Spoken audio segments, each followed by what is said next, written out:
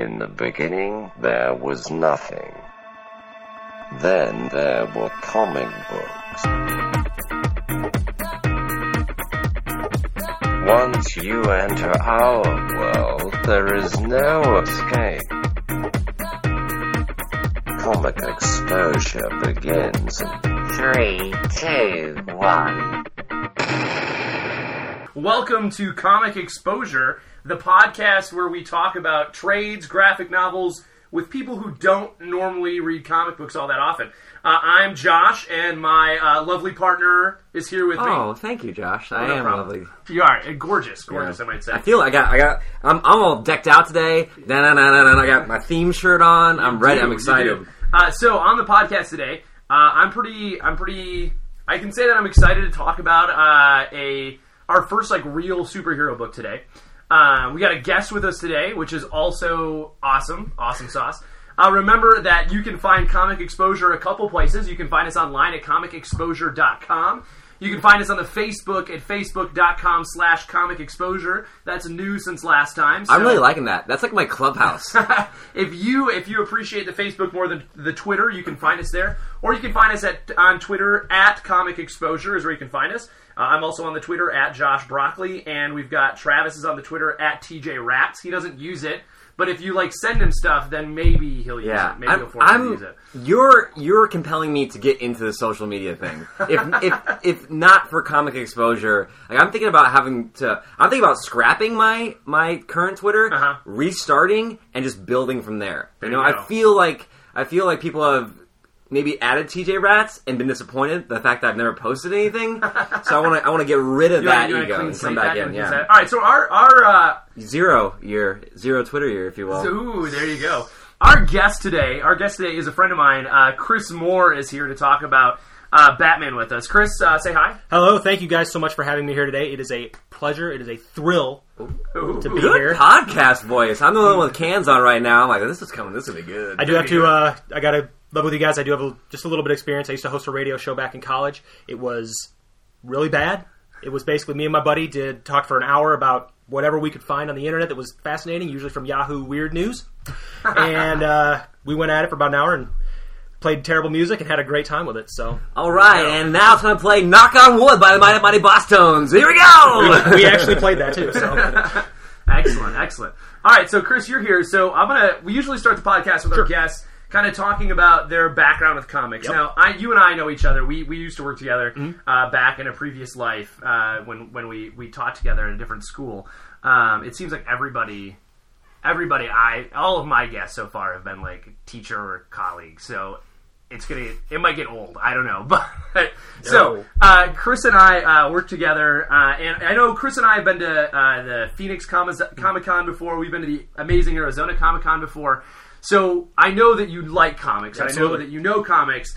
But can you tell us, give us your first, go back for us and tell us about your first experience with comics. My first experience with comics, honestly, is going so far for me, was starting with, honestly, it was the Uncanny X-Men #1. It was the reboot back in the early 90s with, I think it was the Stan Lee. When he was doing it. And basically what happened was I read that comic so many times, I wore it out. I wore the cover off of it. I used to go to this place called Time Travelers. It was a place in Berkeley, Michigan, where I grew up. And I used to go there with my friends all the time. We'd sit there and they had the comic rack. And it was it was this long bookshelf of just every new release that was coming out, or had come out, excuse me. And we would sit there and just go through every one of them. The owner actually didn't like us being there so long because we would just sit there and going through everything. And I started there with Uncanny X-Men #1, worked my way to Death of Superman. It's a classic. So I'm jumping around intro point for I think everyone in our generation, I think, yeah. And I bought that because I heard so much about it. It was so hyped, so much. And I was like, I have to get this. So I got it, hung on to it, kept it in mint condition, thought this is going to be worth so much money someday.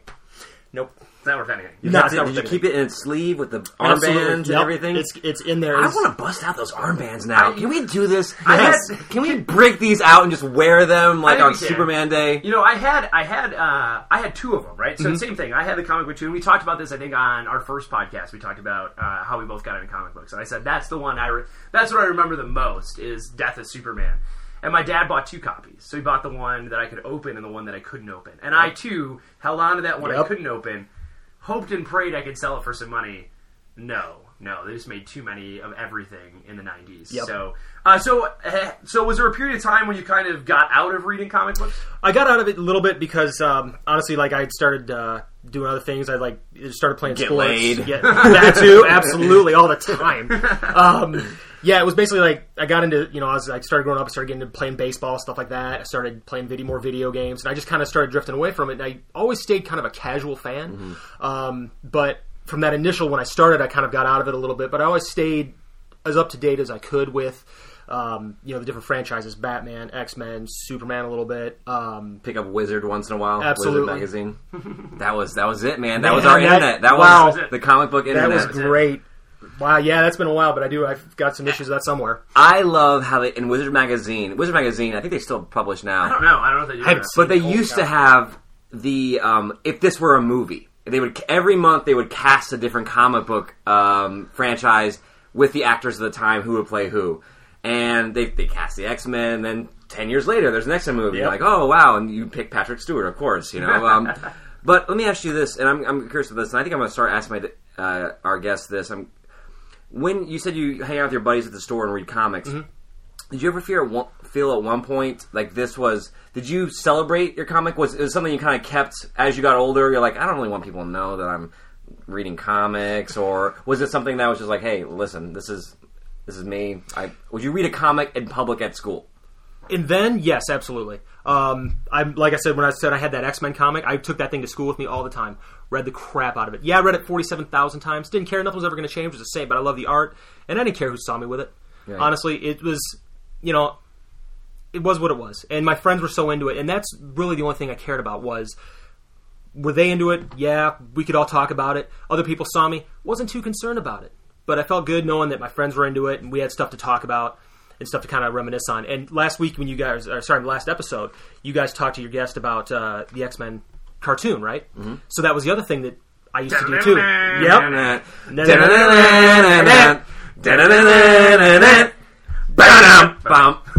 Every time. You gotta do it every time. And I was listening to that and I said, all right, I have to bring that up again this episode because that was fantastic. But, that was one thing. We'd either read the comic or we'd watch the show and then we'd talk about it. Like, we'd go to my friend's house, and we'd just talk about the episode, and my favorite X-Men at the time was Cyclops, right? And I feel like, my friends were like, why? He's the worst one. That says a lot about you. Yeah, Cyclops is he is the worst. He is the worst. He was like my favorite. I was like, the laser eyes, that was cool, but I digress. So many pockets. Before we get into today's thing, it's just amazing how the point of entry just seems to be the same. And there's a couple of choices. That was a Fox cartoon, right? And that was my kind of entry point in Death of Superman. A couple people, so basically there were a couple people in the media industry that said, we should do this X-Men cartoon. And you know what? We should do Death of Superman. And that is responsible for the reason that we're here. Because someone in an office was like, I think people will dig this. And one of the things that I do want to talk about too is, the other thing that kind of got me into it was watching Batman the Animated Series. Oh, that's one of my favorites. I think it is Bruce Timm. Yeah, absolutely. Like watching those episodes with that Paul Dini wrote with Kevin Conroy brought Batman to life, Mark Hamill with the Joker, etc. That show was so rich. The animation was just beyond it. It was just I thought it was ahead of its time. Kevin Conroy is my Batman. Yeah, it was such a non kids cartoon too. Exactly. There's some seriously dark stuff. I try to get Renner is 4, right? And so I'm like, I love it, and it's on Amazon Prime, so you can stream it on Amazon Prime. And I want Renner to watch it with me because he's 4, and dude, this is the best. It's not for a 4-year-old. Not that it's scary or anything like that, but it's too the colors are too dark for him. We have to watch Brave and the Bold's Batman, which is the cheesiest version of Batman, but I love it, the cartoon. But he'll watch that one, but the old Batman, the animated series. Well, they used to normally when they would draw the animation cells, they draw it on white paper. Yeah, they draw on white paper. For that cartoon, it was all black, so they did everything on black to get it. Get that darkness. It was perfect. When I was reading this, which we're going to talk about, let's get into it now. Yep. But I listened to the score. I was listening to the score, the animated series. As I was reading this, I'm like, let me set the mood a little bit. There we go. Bubble bath, a little wine, Danny Elfman's animated series score, and Batman. So we mentioned it really briefly, but again, today's book we're reading is Batman. Volume 4, 0 Year Secret City. So this is Scott Snyder has been doing his run in the New 52 with Batman. And so, Will you explain, since comic exposure, Yeah. what the New 52 is? Because I don't think we've done a New 52 book. Okay, so New 52, DC Comics decided that they were going to reboot essentially every franchise. And this happens all the time for a lot of books. You do number 1 issues again, but usually it is an entire scrap of a universe. But DC has some of the oldest comic characters with some of the longest history for some of these people. Like Spider-Man, or not Spider-Man, like Superman and Batman are some of the history on these guys is way, way deep. And so I don't know the theory behind it. My thought behind it was, what can we do, one, to sell more books? Because, number 1, sell. But on top of that, by creating a whole 50, when they relaunched it, 52 comics, all issue number 1. That right there gets people to buy into something right now. And the reason why did we pick Volume 4 is because Volume 4 starts a brand new story. You didn't have to read. Now I'm sure there might be. I haven't read anything before this, but my assumption is there's some hints to the world that Snyder's built for Batman that maybe I would find richer had I read everything before 0 Year. But this is a really good jumping on point for us because it's kind of a standalone. Like a real standalone arc that goes back for him. So the New 52 comes in, and I just heard on the news that they're scrapping the New 52. Yeah, it's like Universe 47. They're like, they're trying to make numbers. Anyways, that's to take us down a whole rabbit hole that we need to issue. Well, go ahead, Chris. So, Chris, have you read any of Scott Snyder's Batman before this? I have not. This is my first time reading it. Picked it up, started reading it, and quite honestly, I kind of rolled right through it. We'll talk about that later, but absolutely loved the direction of it. I loved where it was started. And like the way that the whole thing starts. And what scared me first was when Josh invited me to do this was I saw Volume 4 and I said, I'm not going to know what's going on.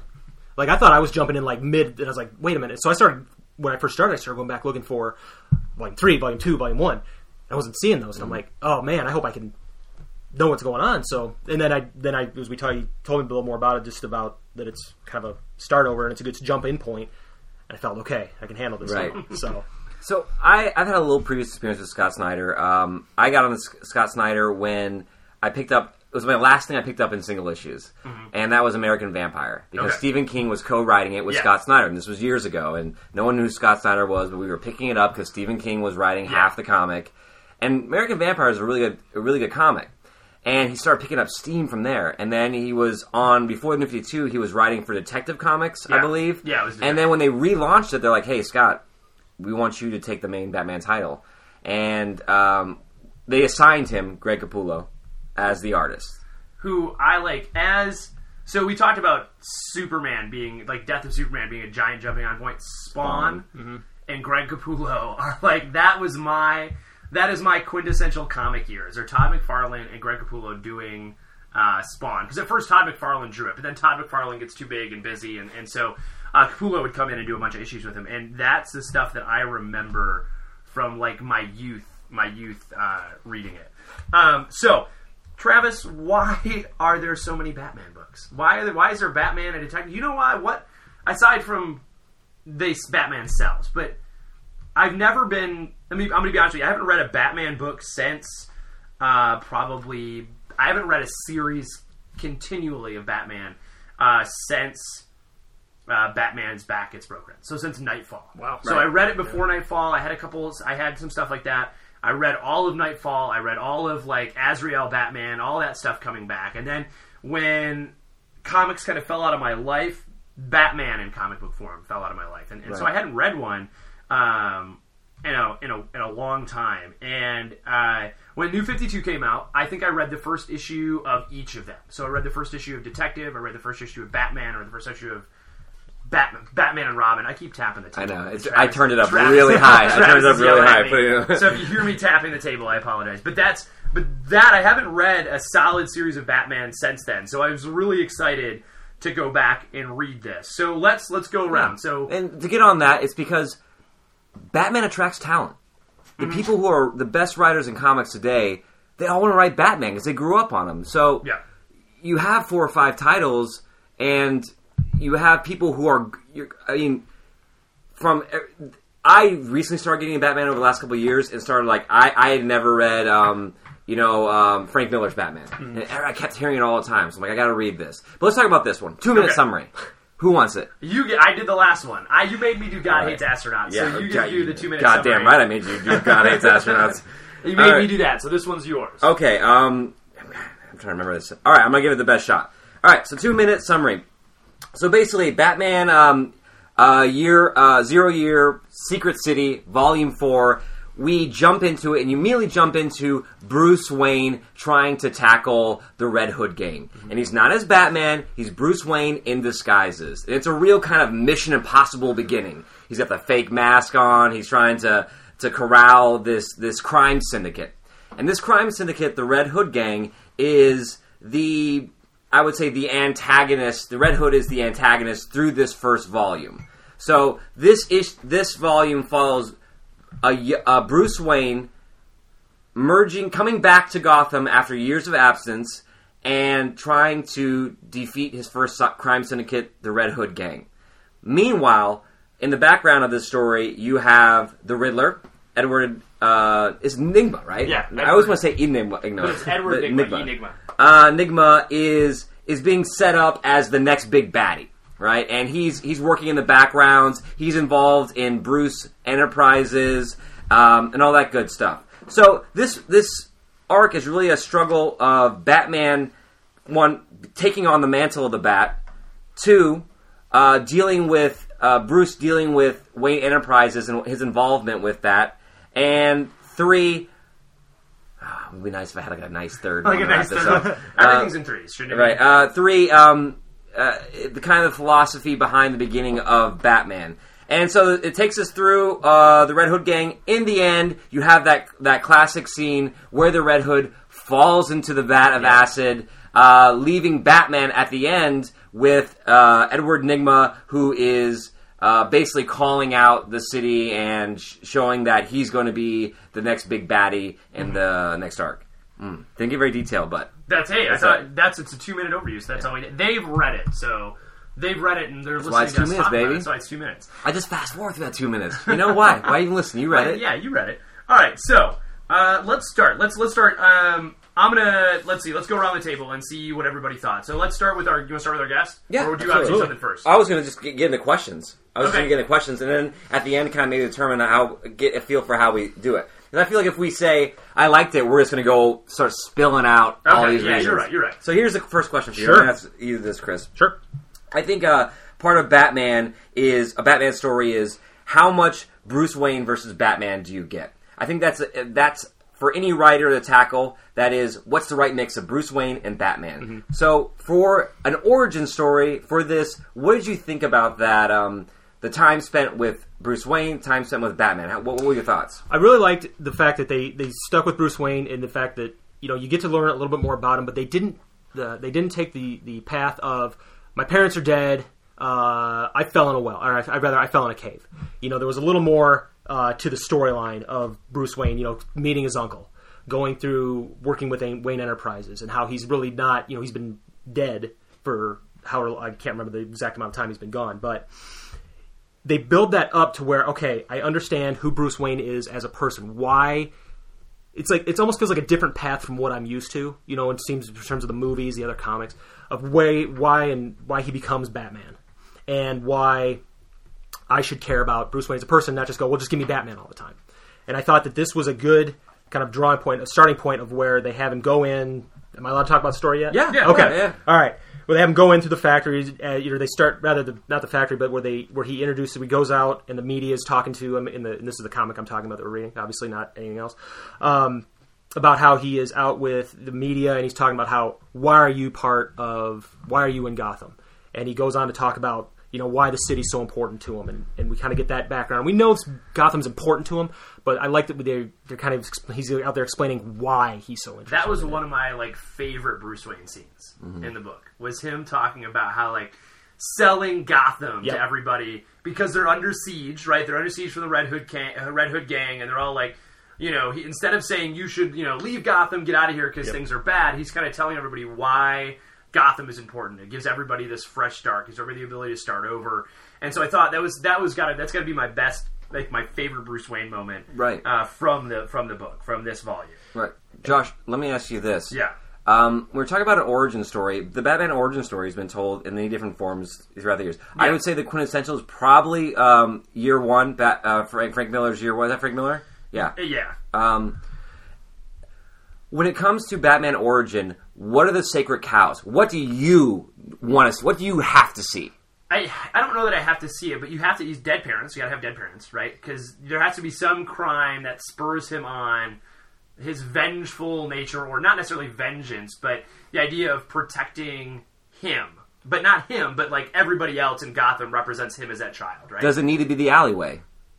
No, I don't think I don't think it has to be the alleyway. I think it has to be. I think it has to be in Gotham City. It has to happen in the city that he, that needs a protector, right? So he has a reason to go out in the city and protect everyone else who I think in his mind could be little Bruce Wayne. Right. You know what I mean? I think that's one of the important parts. And aside from that, I don't care where he trains. That doesn't matter to me. It doesn't matter to me, like, where he gets his cool toys, right? I don't know. That stuff doesn't matter to me. And maybe it's because my Batman origin story is Batman '89.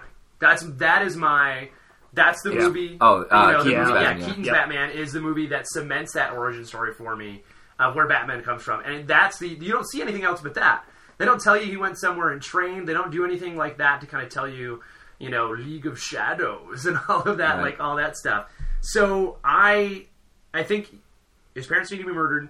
He needs to go away, and he needs to have a reason to come back to Gotham. And I think what this comic does so well is that they almost think that all right, the reader already knows that. Yeah. Because you go back and you go towards the end of the comic where they're showing some of the origin stuff, and it's just short, couple page comic about the training he goes through. Yeah, it's just very brief. It's like, because, all right, this is kind of cool. We're throwing this in. But we are assuming you, as the reader, already know that. And that's what I really liked about this. It's like, okay, we're getting a little bit more of a fresh origin story, a little something different. And I really like that about this. Right.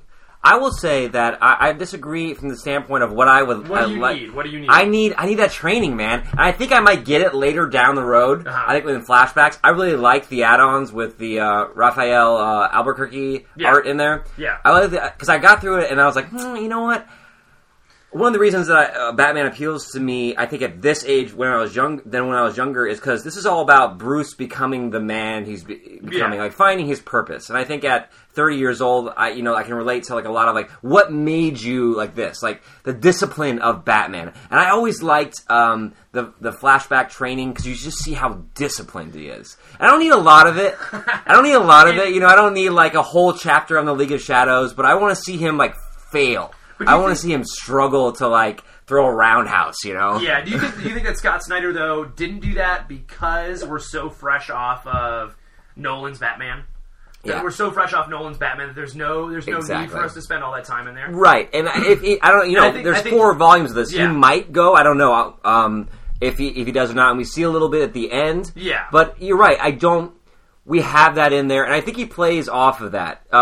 Any more sacred cows for what you need to see in the origin? I think you need Alfred kind of being his guide when he gets back. I think you get that. I think that's really good. I don't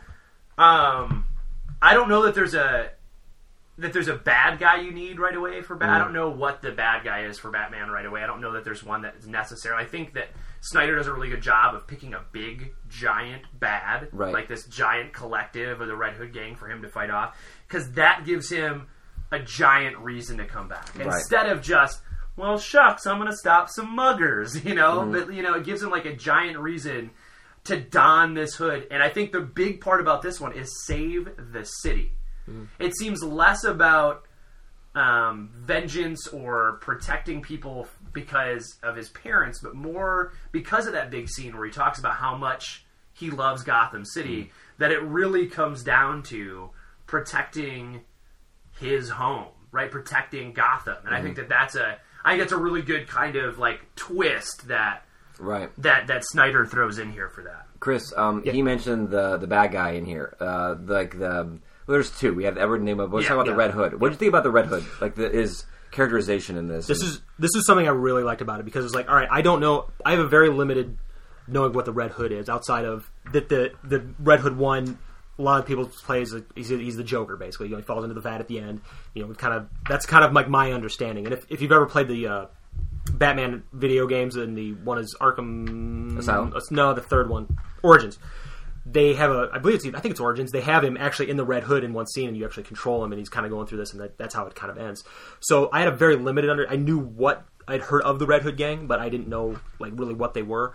And so reading this, I was like, all right, this is cool because I don't know a lot about this. This isn't the typical. This isn't the Penguin. This isn't the Joker. This isn't Two-Face. This is something that I can get behind because it's something I don't know a lot about. And I thought that this was drawn out really, really well. I love that they put the Penguin in here, but then the Penguin gets it handed to him right away. Yep. Like, it's fantastic. Mm-hmm. Like, they're like, oh, this bad guy? Oh, never mind. Don't worry about him. Right. He's nothing compared to what's going on. I thought that was kind of cool. I'm going to agree with you. I don't know a lot about Red Hood precisely because I haven't read Batman in a long time. Mm-hmm. Right? So I haven't read Batman in a long time, and the reason why I had Chris come on is because I know Chris is a big, like, Batman as far as, like, the video games and the movies. Like, I know he's a big fan, and so I thought, this would be a good thing for him to come on and talk about, because this is going to be the new origin. Yeah. Like, as far as the comic readers are concerned. Yeah. I mean, for people, the movies will always be it, that people aren't going to touch comics. Yeah. But for comics, Scott Snyder's selling a lot of copies of this. This is one of the highest selling single-issue comics out there right now. For the Red Hood, here's my thing with the Red Hood. As I've been going back in the last 3 years and reading some of the classic Batman arcs, I've kind of dipped into the Red Hood stuff. A couple of things about the Red Hood. The idea behind the Red Hood is different villains have taken up the mantle of the Red Hood throughout Batman's history. So sometimes it's the Joker, and you never know. And now it's actually one of the Robins is the Red Hood. Mm-hmm. And they have the whole series, the Red Hood, where the Red Hood's a good guy, but with an attitude. You need an attitude adjustment, Red Hood. But so I was like, okay, I never really got into that because it's kind of a cheat from the standpoint of we can put anyone underneath there, and sometimes authors will use that as a chance to like reveal who it is and be like, the Penguin's the Red Hood this time. What? I thought it was clever that he didn't do it. And I think what Scott Snyder is doing is he's planting the seed. I don't know how long he's going to be on this book, but he's planting the seed of ambiguity for authors down the line in the New 52, whatever it becomes, to build on that origin. I don't think he was ever going to tell us who that Red Hood was. But an author 3 writers down from Snyder might revisit this storyline and be like, who he pushed in that vat? It was this person. The other thing I said with the Red Hood, ridiculous helmet. That helmet was killing me, dude. It was like a little dildo head. Yeah, it was just like I went like. I would say this about it. The thing I liked about the Red Hood in here, it's a silly costume. It really is. I really like though that the gang is just a bunch of people that are forced into it. So, like, just normal, everyday people are like, nah, dude, you're in the Red Hood gang now, so you better do it or we're going to kill your family. There is that scene where the guy's talking, he's a lawyer or something like that, and he's like, hey, and I'm like, shut up, man, no names, bro. And so I thought that idea of the Red Hood being, I think the idea, at least in this version, that the Red Hood could honestly be anybody, and so it's not revealed, and even at the end when he falls in the vat, is it really the main Red Hood who falls in the vat, or was it someone else dressed as the Red Hood? Because we don't know who it is. And essentially, there were dialogue points where they made him sound like the Joker, though. They called him bats. He was calling them bats and stuff like that. But you can easily change that if need be as an author down the line. Yeah. Well, I know that right now Joker is kind of being penned off as like he might be immortal in the Batman universe. That's what I've heard. I heard that was the thing. So I don't know if he's the Red Hood then. Well, Scott Snyder is the one who's suggesting that. Yeah, I don't think so. And so I think that Scott Snyder does a good job of fainting a bunch of stuff. Yeah. And that's really what I think is fantastic about this. I think he does a really good job of kind of like fainting stuff as he goes through. Can we talk about what do you want? What do you got next for us? What's your next question? Well, you kind of touched on this. Is so much of Batman is about Gotham. Yeah. And certainly in an origin story, that's really important. And we can use this, I think, to segue into the art as well. Let's talk about how Gotham appears in the story, and then transition to it, like how it looks on the page. How do we feel about the portrayal of Gotham in this book? I think there's not a lot of there's not a ton of cityscape in this book, really. No, there's not. When you look at it, there's not. I mean, there's scenes in Wayne Manor, there's scenes in a chemical factory, there's scenes in a blimp, but there's not a lot of Gotham except for when he does this little press conference out of Wayne Industries, right? Yep. So there's not a lot of Gotham in here. So I'm a little kind of bummed that the city doesn't take. There's not a lot of the city in here. But I think that's probably also because before this, there's 3 volumes of Batman's traipsing around Gotham City. Yeah. So why that doesn't have to be the focus of this here. And Scott Snyder did a run called Court of Owls, which is really steeped in the mythology of Gotham. Yeah, and like the underground, all the kind of like. It's not a dark book. It's not. There's a lot of scenes that happen in the daytime for Batman. I'm going to tell you what. I love the color in this book. I love it. Oh man, it's gorgeous. Who's the colorist? Give credit where credit's due. Let's see who's doing colors on this. There's a couple people. So Dave McCage and Nick Napolitano. Yeah. They're doing letters. Oh. Placencia Placencia and McGregor are doing the colors. Artists, man, always have weird names. It's like Jim Buck or something like that. There's so much pink in this. It's a Batman book, but the amount of pink in this book is ludicrous. Well, I'm looking. You flip to the pages right now, and there's very little darkness, except for maybe towards certain parts of it. There's some stuff where he's in the cave, which is dark, but there's a ton of stuff where it's bright. The inside the chemical factory is somehow there's a lot of like orange and pink and yellow hue throughout this book, and I think it is a super awesome way to do it. And in the back, so this is the cool thing about getting it in trade form that you wouldn't get in single issues, is that you get the draft of Scott Snyder's first draft, written in 2013, of this book. And he starts out saying right away, our story is organically brighter and more kinetic and more bombastic, with action, adventure, even touches of sci-fi. So he's trying to be different than Year One. He says in this, essentially, I want this to be an anti-Year One. Because Year One is gritty. It's Frank Miller. It's gritty. It's dark. Like, it's a very underbelly, seedy part of Gotham sort of stuff you see in that Year One book. And this is, I think Scott Snyder wants to do something different, and I think he really accomplishes making something visually different for sure. Have you read Year One, Chris? I don't believe so. No, I have not. I think they have an animated series of it too now. Yeah, they did. He says he wants the anti, but there are so many callbacks to it. That whole bat coming through the window. I like how he did it with like the visual, like the ball that kind of using technology. So, Chris, what do you think about the art on this? Or I guess I skipped over your feelings on Gotham. That's okay. Choose. Basically, in terms of like the art of it, what drew me to it was the fact that it was a brighter. Like, keep in mind, this is someone who's coming from knowing like the animated series, the movies, everything's dark. Killing Joke, I just remembered that's one of the other ones I had read a while ago. Excuse me. So, like, I'm so used to seeing Gotham as a dark place where just corruption, evil, and so seeing this, and I'm looking right now at the very first page, where it almost looks post-apocalyptic, and just seeing the color here, and I'm like, wow, there's actually daytime, there's sun here, this is all right, and it just kind of drew me in, and I'll talk more about this later.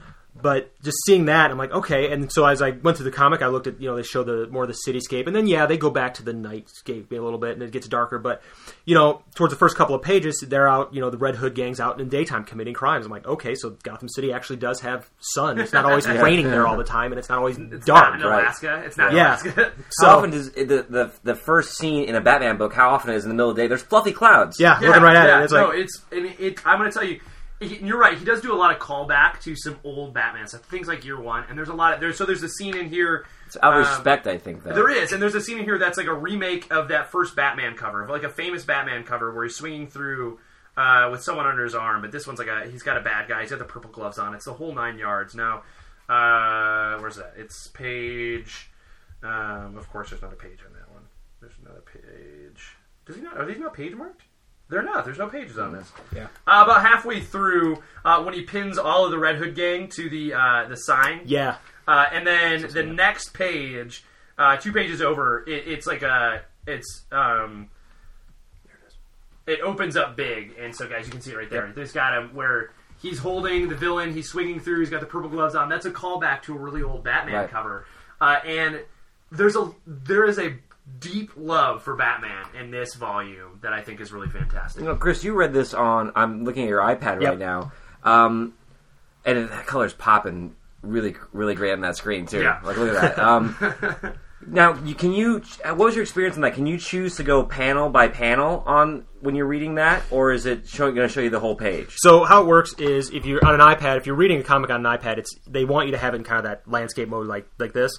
So now I'm trying to describe this obviously so nobody can see us, but what it does is you can make it panel by panel by zooming in on it, right? And then you can kind of tab over, or like not tab over, kind of swipe over. Did you get it on Comixology? No, I actually got this off the Apple bookstore. Okay, because I know on Comixology their reader goes panel to panel. Yes, it does pull panel to panel. The only problem when you do panel to panel though is it zooms in, and so sometimes it's not very pretty, depending on how the images were scanned and everything. But I think too, for a someone if we were who was getting into comics, it forces you to really kind of appreciate the art and the detail in it. It does. Because all of a sudden you're seeing this panel, and it's not like you talked about how in Preacher, one of the things that ruined it is sometimes they'd have like the reveal on the page next to it. Lock and key. Lock and key. Yeah. And this you can read panel to panel and just let the art wash over you and really figure out the detail of it. Yeah. Okay, so as you know, we're getting the second half of the episode here. I really want to talk about this art real. I think Greg Capullo, good or bad, we need to talk about this. What do we think about Chris? What do you think about? You're talking about the art on here as being light, but what do you think about as far as the characters? I mean, there's a million ways to draw Batman, and we've seen him in different styles and whatever. Even this book, we see the add-ons at the end done by a different artist, and we see how different that is. What do you think about the main card here? In terms of looking at Bruce Wayne and Batman, what I liked about the Batman character in this particular volume was that, it's new for him. So he's it looks like he's wearing basically winter gloves almost, basically, right? So he's out there, and then you've got his crew cut. And so I apologize, I was a little distracted there for a second. That's fine. It's just kind of weird, you see him in a crew cut. He's this is the Bruce Wayne I've come to expect. Dark hair, handsome guy, got some scars from his training. I get that. I like the crew cut. You know what? I didn't like the crew cut. I've never seen it before. When he buzzed his hair, I was like, But the one thing that didn't change us, and he only has a very brief stint in this issue, is Gordon. He still has the mustache, still looks the same. His character never evolves to anything different. I was kind of all right, was he going to look a little different? Nope, same character every time. But I just, it's typical Batman. It's not too much of a change to where I'm well, that's kind of ridiculous for a Batman character to look something different. But it's the Bruce Wayne that we've all come to expect. It's the Batman we've come to expect.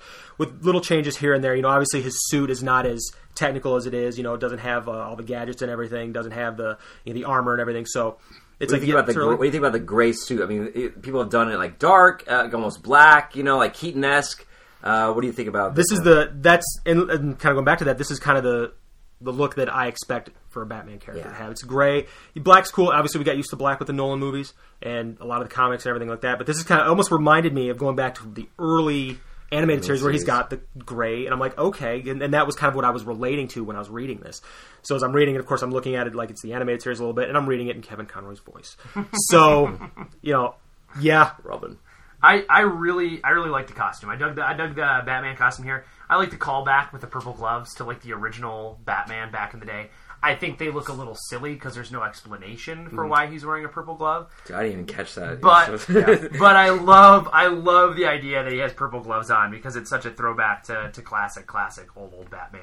I kind of like the costume, how it's not it's not that armor costume that you get from the games, Arkham Asylum and all that stuff.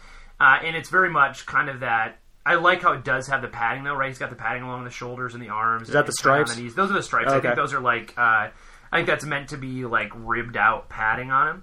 Mm-hmm. I thought the costume design overall was pretty cool. Aside from your gripe earlier about the Red Hood, Travis, I think for the most part I didn't hate anything. As far as Capullo goes, and Capullo is so much an artist from my youth that it's really hard for me to go and get angry at Greg Capullo because I'm so used to his art style. I didn't like Bruce Wayne buzzcut Bruce Wayne. I know why, right? Kind of he's going military then. He's that's it. I'm totally And that's what I saw. Yeah, right. we're all Yeah. like, Right. liberal podcast. Like it's like I'm telling he gets into his gear to fight. You don't see Riddler in his garb in the actual run. You see Riddler in his Riddler garb in the Raphael Albuquerque. Yeah, in the Raphael Albuquerque part. I didn't like that. You don't like the Raphael stuff. I didn't mind the art. I didn't like that. I don't like what the Riddler looks like. I don't know. And I guess maybe I just want my Riddler to be like overly flamboyant. Keeps me safe when I'm jogging at night. Right, but he's got I don't know. It's like a weird. His mask is just weird. He looks like the Shadow almost. He does, or like Kato, yeah. So, but it's not bad. But overall, what do you think of Capullo on this? I think I've read Bat books where main runs of Batman. They like what was Jeff Loeb? Yeah. When he was doing it, and there were some really great stories, but the art was too independent. For my Batman is such like that pop iconic comic book. I want clear, realistic art. I don't want you to get too like artsy. I don't want you to like get too garage band with my Batman. I want it very like I want it muscle. I want the action figure Batman. I want the lines. Yep. I want this coloring is great, and I want Greg Capullo. I'm like, this is great, man, because Spawn, as shitty as the story was, had amazing art to it. It was like you had people like chains. He does chains so well, and you're like, this brings me back to like I want to go out and like kickbox after this because everything it's not anatomically correct. I mean, like the size of his calf is bigger than his his chest at some point. But when he's roundhousing the Red Hood in the face, I don't care, man. Just give me muscle bound Batman kicking butt. This gave you what you wanted then? Yeah. Okay. Let me ask you guys a question. I want to talk since we're talking about art before we move on real quick. For the novice comic book reader, okay, at the end of this arc, you see Red Hood 1 falling into the vat, and the art style has stayed the same throughout. Now, all of a sudden, you go into the kind of the epilogue, it changes. Now, for those of us who don't know why that happens, can you kind of elaborate on that? Like, why did the art style? Why is it a different? It looks like it's a different artist, different color. That's excellent. Do you want it? I don't know. I don't know why. I don't know if it appeared that way in the actual issue. I don't know if that's back up in the actual issue or not. Yeah. So sometimes in a comic book run, artists are usually drawing several books. Mm-hmm. So sometimes just to meet the deadline, they'll have to take a couple issues off. That wasn't the case, I don't think, in this. Oftentimes in a run too, you'll have the main story, and the main artist will draw and the writer will draw. But the writer has some more stuff they want to do. But the main penciler can only do so much, so they'll have what's called a backup story at the in the single issue after the main story. And I know that Scott Snyder and Raphael Albuquerque work together on American Vampire, so they're close friends. So it was probably like, hey, I have this main story, but I want to talk about some of the training and where he was. And so it was a great opportunity to have 4 pages of someone kind of subbing in for Capullo. So there's different reasons.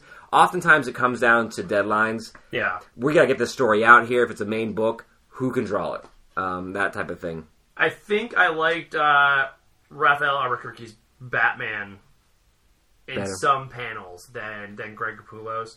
I like Greg Capullo, but at times Batman's almost anime. Yeah. Almost there. Yeah. He's Almost got those anime. eyes. But for the most part, I like the backup stories. I thought they were good. I thought they served a really good purpose. But you're right, Chris. If you don't normally read this, especially if you're not getting it single issues, when you get it like this, you're like, okay, so what's going on here? Yeah, did I miss something somewhere? Or? Yeah, but that story ends that one with the Riddler comes to a pretty big conclusion, and then you get, here is the extra stories. Where the hell did he learn to drive? And then the next one, like in the pit or whatever it is, the extra stories for Bruce Wayne, and they're the 2 extra ones at the back.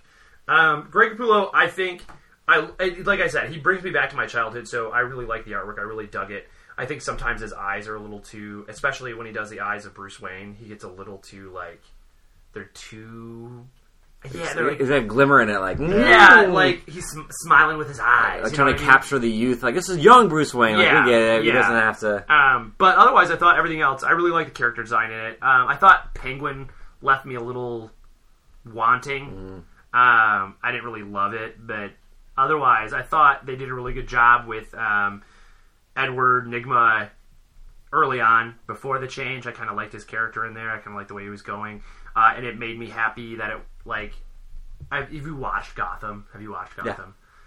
I hate Gotham so much. I got through four or five episodes. The jumping in of, like, Edward Nygma in that show is so ham-handed. I like that... Was it like the forensic expert or something? Yeah, like that? I like that it's cheesy in here. I like that he does play riddles, but it's not as ham-handed as it is for TV writers. And that's probably because Scott Snyder does this well, and he's not a TV writer for a poorly made non-Batman Batman show. But what didn't you like?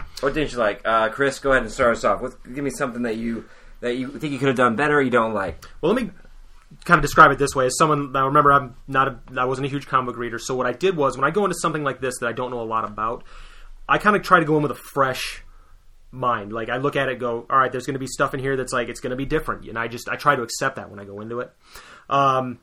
Like the story as a whole, actually, I was really liked it. Kind of the whole background was different, and that's kind of what I was going back to earlier, was that I liked the fact that it wasn't all, parents are dead, here's the alley, here's me going through training, stuff like that. It was different. I didn't know who Philip was, his uncle, so it's like, all right, we get to build that up.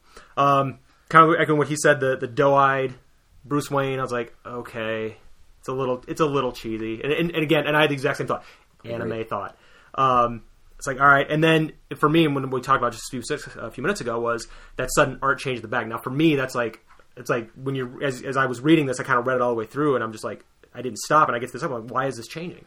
So I guess I got so used to and comfortable with this art style, and this is what I kind of know back from my childhood, seeing art similar to this, kind of changing over. It was for me, it was jarring, and the whole, and Nygma was like, okay, I like that they put him in, they kind of worked him into the storyline that's like, okay, yeah, you got to kill Bruce to, make this company yours, kind of thing.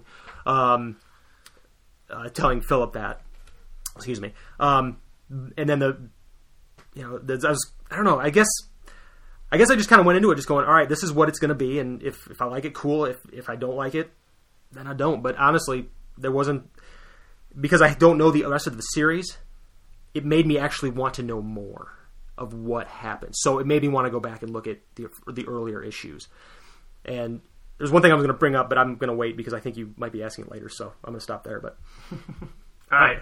What didn't you like? Okay, so I'm going to tell you what I didn't like. I told you already. I didn't like Riddler's reveal at the end. I didn't like his costume at the end. I thought that was kind of cheesy. I didn't like Doe-Eyed Batman.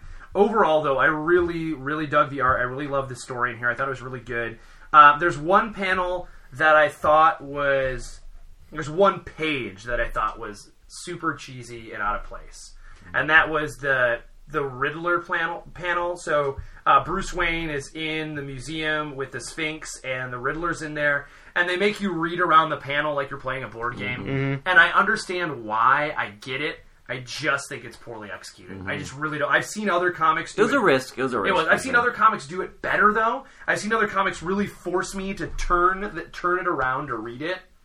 I just think the circle shape doesn't translate well on a rectangle panel, and so there's all that dead space around it that just didn't fit for me very well. I agree with that. I got excited when I saw it. I go, what's this? That's what and then when I got through it, I was like, that was too much work for that. Yeah, I didn't think it was worth it. But otherwise, I'm going to tell you what, I really, really dug the book. And the same thing that Chris said. I didn't read Court of Owls. I heard a ton about it, but I want to go back and I want to go read Scott Snyder's. At least I want to hit volume 1 and see what that's like and see if I want to go on from there. You guys are talking about this panel here, and I'm looking at it, and one of the things that I actually liked about it was it was kind of just a different way to show a back and forth between the two characters. And I thought that was just a really cool way to do it. Was it executed perfectly? No, not at all. But I thought something different, and just having that back and forth between the two characters, I was like, all right, this is kind of neat, and it's kind of building around to that kind of that climax right at the head of the snake. I thought it was new. Neat. It was something you hadn't seen before. So I was like, oh, this is really cool. And then I was like, oh, okay. But I liked how they took the risk. Yeah, They're trying to evolve it in a mainstream book. All right, Travis, what didn't you like? I like this a lot, but coming into it, for me, the origin story wasn't different enough. Okay. It wasn't different enough. I when I saw the Red Hood, I go, don't put him in a vat of acid at the end, And I saw that, and like that whole last fight scene was really predictable for me. Yeah. And I was like, okay, I've seen this before, but as a whole, and I got kind of what I wanted with my training at the end. So even when I was done, I was like, and I got the training, like, okay, all right, I'm satisfied. The car theft and stuff like that. But so I really liked it, and this is where I think Scott Snyder does really well as a writer. He has these beautiful moments where he really understands the character and what the character is. And the moment I want to point out is Alfred, and the relationship between Alfred and Bruce is great in this. I agree. Yes. Yeah, it was really. And at one point, Alfred is talking about how he failed as an actor. And he talks about, when I was on stage, the reason I wasn't good is because I'd be in makeup and I would be afraid that I was coming through. Like, people would see me, and like I had to affect an accent, and I had to affect a walk and everything like that. And he tells Bruce, this is what he tells him, I'm going to read it from here. He goes, they want to believe that you're up there, Bruce. The audience wants to forget who's under the mask. But they don't want to forget because of, what was that? Obstruction. No, they want to forget it's you by virtue of the passion of your performance. They want to be transported, Bruce. And I don't think he's just talking about Batman. I think he's talking about Batman fans. We want to believe in Batman. Like the reason we read Batman is because it's like, fucking Batman is awesome, dude. Is awesome. Like, they're like, don't talk shit about Batman, dude. He's got no superpowers, but he is. We want to believe that that's possible. Yeah. That someone who is disciplined enough and focused enough and cares enough. Because you know what? I'm not disciplined enough, so I'm glad to know that someone else is. So can we do a quick? We got to do panel. Our favorite panel. Got about 10 minutes, so okay, good. Before we do that, can we do the things you loved? Can we do things you loved? Sure. Let's do quick things you loved. Yeah, right? I already gave you mine, so go ahead, Chris. Love the fact that it was and I know it wasn't enough for you an origin story, but I love that it wasn't the exact same origin story. I know I've said that before, but I absolutely love that. I also love the conflict early in the comic between Alfred and Bruce Wayne. And I'm looking at the panel right now where he just slaps Bruce Wayne right across the face. I like the fact that it's just not. Ooh, that was a great moment. And it's like, all right, it's like, all right. You think you're all such a badass, and I'm pointing at Chris's thing that when he calls him back and he goes, I was talking to the thing. You nailed it, Chris. Because I was trying not to look ahead, and I'm like, oh, come on, oh, okay, they're gonna make up. Nope. But I love the fact that there was actual conflict between them, and I love that Alfred they show more of Alfred as a mentor to Bruce Wayne. Yeah. And I think that was probably one of my favorite parts of this. It wasn't cluttered with a lot of the Bat family that we find in these books. Yep. You didn't have to shoehorn Nightwing in, or Batgirl and Oracle. That's my problem with Batman, is that there's too many Bat characters. I'm going to tell you what, I'm reading the new run of Batgirl right now. I love it. Yeah. But she's separate from Batman. They're not playing in the same sandbox together. And I think that might be why I didn't read Batman and Robin. I read the first issue. I'm like, I don't... Guest starring everyone you've ever heard about in that book. Go ahead, Josh. But I'm going to agree with you. I really like that. I'm going to tell you, this isn't my panel, but I'm going to tell you one of the things I loved was post-apocalyptic Batman at the beginning. Right. It starts off with Batman with a crossbow and a backpack on a sweet motorcycle. That's so rad. It's so rad, the beginning of this book. But it also is one of the things that I don't know how plausible it is, because it says 6 years ago, and you're like, oh, this is before the New 52 reign. This is a year before he becomes Batman, because the New 52 starts off 5 years after they've been Batman, essentially, is how it works. And then it goes 3 months earlier. And I don't know, I'm not an expert on under shrub growth and weed growth, but that seems like a lot of destruction. Listen, there could be some high science involved in this. The Riddler's come up with, or something we don't know. Maybe Poison Ivy makes an appearance. Maybe, and at the same time, I think, and then I'm like, yeah, but if I let my backyard go for a month, it's pretty crazy. So I think if you let Gotham City go for 3 months, Gotham City should just really zero-scape their whole. Yeah, right. But I really love post-apocalyptic looking Batman. I thought that was really rad. Other things I loved. I like that there was all the callbacks. The purple gloves I thought were great. I already mentioned that before. I loved the little bit of Batman tech we got. I loved the little grappling gun thing. I like that it's voice activated. I thought there was kind of a real like a cheesy but kind of cool very thing. Scorpion. Come here! Get over here! A very kind of cool thing. I liked his little magnet boots that he uses underneath the blimp. I thought that was kind of a cool thing. I like that we got Batman using tools, but they weren't cheesy, you know what I mean? So there's some good Batman stuff. And I say cheesy because Batman 66 is out on Blu-ray, and so I've been watching like old episodes of like Batman from the 60s, and it's like the cheesiest thing ever. Oh, yeah. And so I love that there's some tech in here, and it doesn't come off cheesy. I thought it came off really good. So let's do favorite panels. Let's do our guest. Our guest favorite panel. What's your favorite panel? Here's what kills me. You stole my thunder. I did. Because that was when I was introduced to this, and I saw that panel, the post-apocalyptic Batman. I go, what the hell am I about to read? And I didn't know it was like. And I looked at that, and I'm like, okay, he's on a motorcycle. This is not the Batman that I know. And so that was like my pick of like what I was looking at. But then there was also another one, and that was, and going back to earlier, was when he was talking about why he loved Gotham, because I just had never. You kind of know why. It's like, yeah, there's all these like little reasons why he loves Gotham, but the way he describes it, and kind of just looking at him and hearing, kind of reading it in his voice, talking about why he loves it so much, was just something that really kind of resonated. I'm like, okay. But then he says something in the panel. He says that Gotham is transformative, and I actually look at that from the side of, well, there's a lot of villains in this town. It's transformative for them too, because they become who they become because of Gotham City, I think. Yeah. And so those are my two, but the initial one that I chose was him on the motorcycle, just because I'm like, what is this? And I totally stole it from you. That's all right. And let me tell you, that makes me want to read the Volume 5. Exactly. Because I want to see that Batman. Yeah. I want to see that. I want to see Batman with a crossbow. I want to see what he gets up to with that. But I really love that panel. And I'm a little bummed that after reading this whole volume, I didn't get that Batman. But that's like, that again is Snyder doing a really good job of like playing. I think Zero Year is definitely at least a whole year run of Batman. It was a whole year run. So it's 2 trades worth. 2 trades worth. So there's one more trade of it, and I definitely want to pick that up. So Travis, what's your panel? Well, that was one of them, and also the bat being strung up was one of them with the things. Okay. So I'm gonna go something. There is a panel where the bats are going through Bruce, right? Okay. And this is kind of maybe contrary to what I said. We've seen kind of like the bust of the father and the bat coming through the window thing before. It's a very Frank Miller came up with this. But the reason I like this is because they made it plausible with the whole device. So it's not just like artistic. This makes sense. Like the device is showing these bats coming through, and it is also kind of like the baptism. This is his baptism, if you will, right? I like that. He is good. being like the bats are just flying through them, and the coloring is great, and you have that sense of this is his epiphany moment, right? Yeah, this is the epiphany moment. It's a good part of the story. It's drawn really well, and it also makes sense within the context. It's not just like here's a metaphor picture of what's happening to Bruce. Like, no, because of the balls projecting the cave, this is actually happening in that moment. I love how messed up his face is in that whole scene, like how beat to crap Bruce Wayne. The art is really good there. I thought it was That's really where you get that less anime art. Is that Raphael? Raphael's drawing on that? No, it's still Capullo, but Capullo's drawing him like beat to crap, and there's a real foggy texture to it. All right, my favorite panel is later on.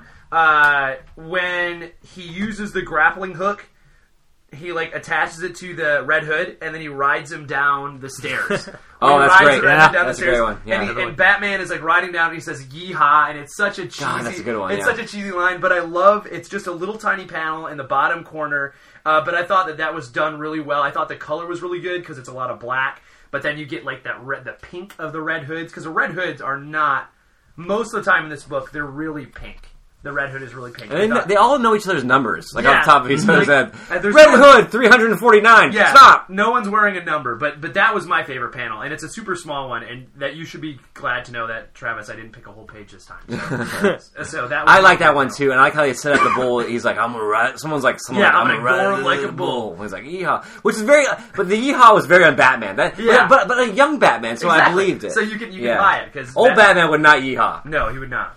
All right, so will you continue reading? Will you read more? Will you pick up more Snyder's Batman? I'm going to tell you right now that Volume 5 is in my cart on Amazon, just waiting for me to press buy because I want to. Waiting for my next paycheck. Click. Because I want to read. The rest of Zero Year for sure. I kind of want to go back and read Court of Owls, but that's a lot more dedication because that's 3 volumes of stuff. What did you think of it? Did you read it before? I like this better. I think I did read it before. Okay. I did read it before, but it was also mixed in with the other artists, the whole Bat family. Yeah. And so I would get like Snyder and then a bunch of other freaking writers, and then I get like Snyder again, and I was like, I would love to just read just the Snyder run on it. Yeah. Chris. I am absolutely on board with the next one. Nice. I do want to continue reading it because of what I saw here. I wanted, and we were talking about the post-apocalyptic Batman. Easy for me to say is getting to see why am I seeing this? All right, I love the origin. Where is this going from here? I want to see what happens next. So absolutely, and it's actually on the iTunes bookstore. I have every intention of actually getting it. I was just waiting to talk about it today. We gotta check this Riddler out. See what he does. Yeah, exactly. I want to know how he makes it happen. Yeah, because Riddler's a tough villain to really make pop. Yeah. You know, it's an interesting choice because he has choice of the whole. Well, I figured reading it, I thought the Red Hood gang brought down Gotham City. Reading the whole thing up to that point, I'm like, all right, the city is destroyed because of the Red Hood gang, and not until that backup story do you get. I'm like, oh, it's the Riddler who did that. Okay, right. All right, awesome. Okay, I can dig that. I'll go with that. So, all around, would you suggest this? Would you give someone this to read? Yes, I would. I think it's a great jumping on point. Fantastic, Chris. Anyone who is familiar with Batman, just likes Batman, will love this. I'm going to agree with you. I would totally give this to someone who digs Batman. I don't think you have to. The best part about the Zero Year is you don't have to have any other knowledge. Again, I didn't know much about the Red Hood, but going in and reading this, I got a good sense of kind of the myth of the Red Hood and everything else, so I really dug it. And there's enough kind of this is Batman stuff to keep you going, oh yeah, I kind of get it. But I really dug it. I totally get someone to read it. Okay. I have a question for you guys real quick before we go. Yeah. One of the things that I think that turns off a lot of casual fans, and maybe you can talk about this just real quickly, is you're talking about reboots. Uh-huh. And I think that's a big turnoff to people who are casual. I look at things and I see that there's 47 different Batman comics, 47 X-Men comics, 47, et cetera, et cetera. That's a big turnoff. What would you tell someone who is basically like me? What would you tell someone like me who is casual? How would you start? Where do you go from there? Look at all these reboots. I think the point for us, too, is the trade is the best way to jump on with something. Mm-hmm. Because you can go buy Volume 1 and you get 6 issues of Batman. The original run that Snyder's on right now. And if you dig it, you can get Volume 2.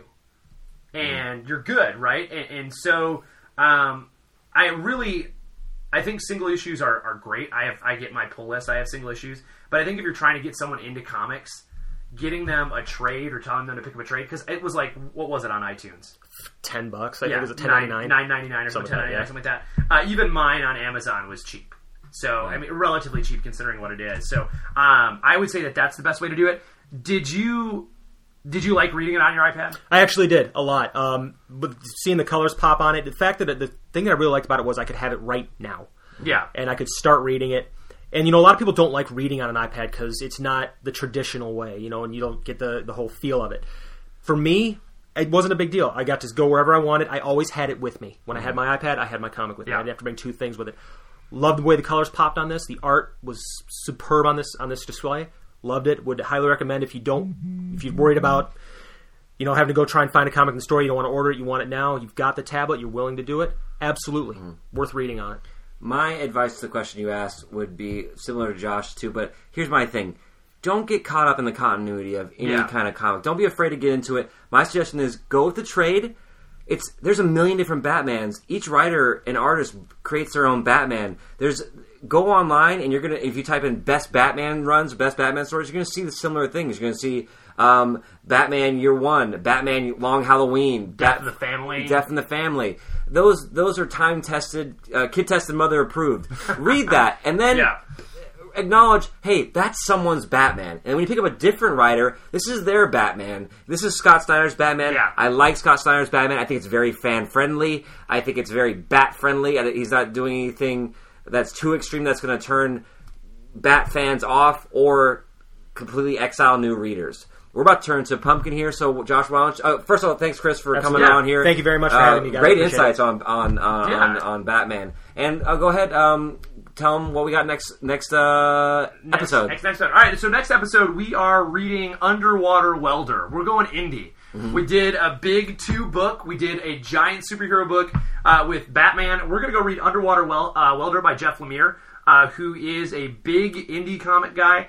He's going to take over writing Hawkeye, I think. He's taken over writing Hawkeye.